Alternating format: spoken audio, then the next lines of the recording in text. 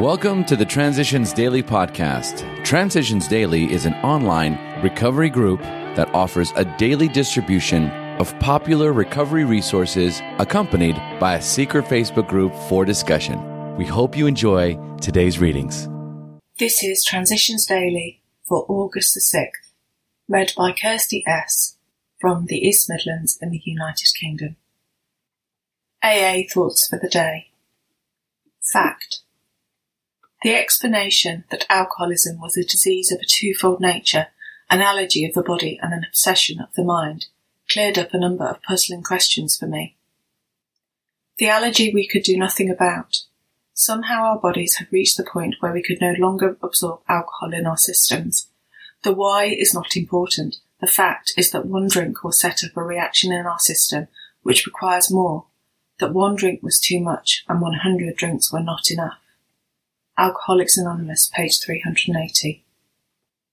Thought to consider. I've only given up one drink. The next one. Acronyms. Fear. False expectations appearing real. Just for today. Life on life's terms. Grounded. I was found guilty and sentenced to 16 months in federal prison. My two co-defendants received 12-month sentences and chose to remain free pending appeals. While I chose to go into prison and get it over, I had learned how to live life on life's terms and not my own. From somewhere back in my high school days, I remembered a poem that says something to the effect of, "Cowards die 1,000 deaths, a brave man only once." And I wanted to do what had to be done. I was terrified of walking into prison, but told my children that I could not come out the back door until I walked through the front. I remembered that courage was not the absence of fear, it was the ability to continue in the face of it. Alcoholics Anonymous, page 526. Daily Reflections. Driven.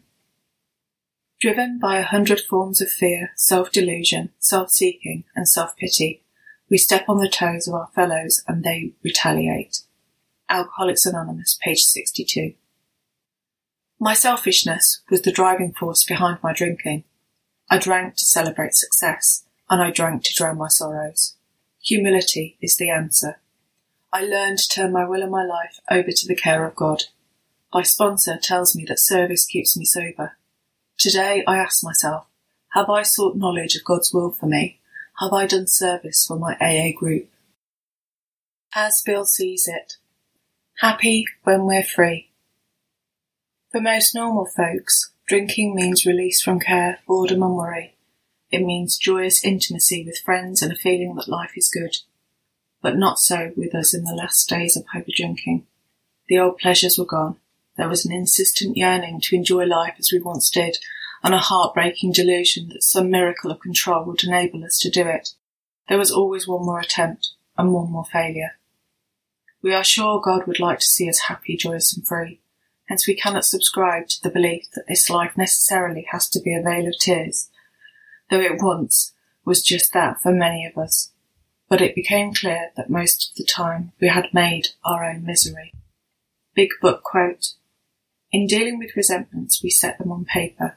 We listed people, institutions or principles with whom we were angry. We asked ourselves why we were angry.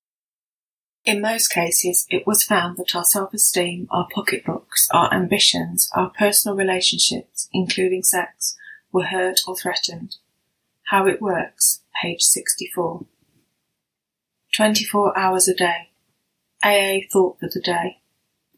Psychologists are turning to religion because just knowing about ourselves is not enough.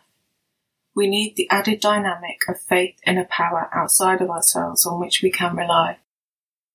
Books on psychology and psychiatric treatments are not enough without the strength that comes from faith in God.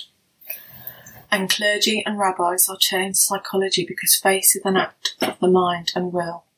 Religion must be presented in psychological terms to some extent in order to satisfy the modern person. Faith must be built largely on our own psychological experience. Have I taken what I need from both psychology and religion when I live the AA way? Meditation for the day.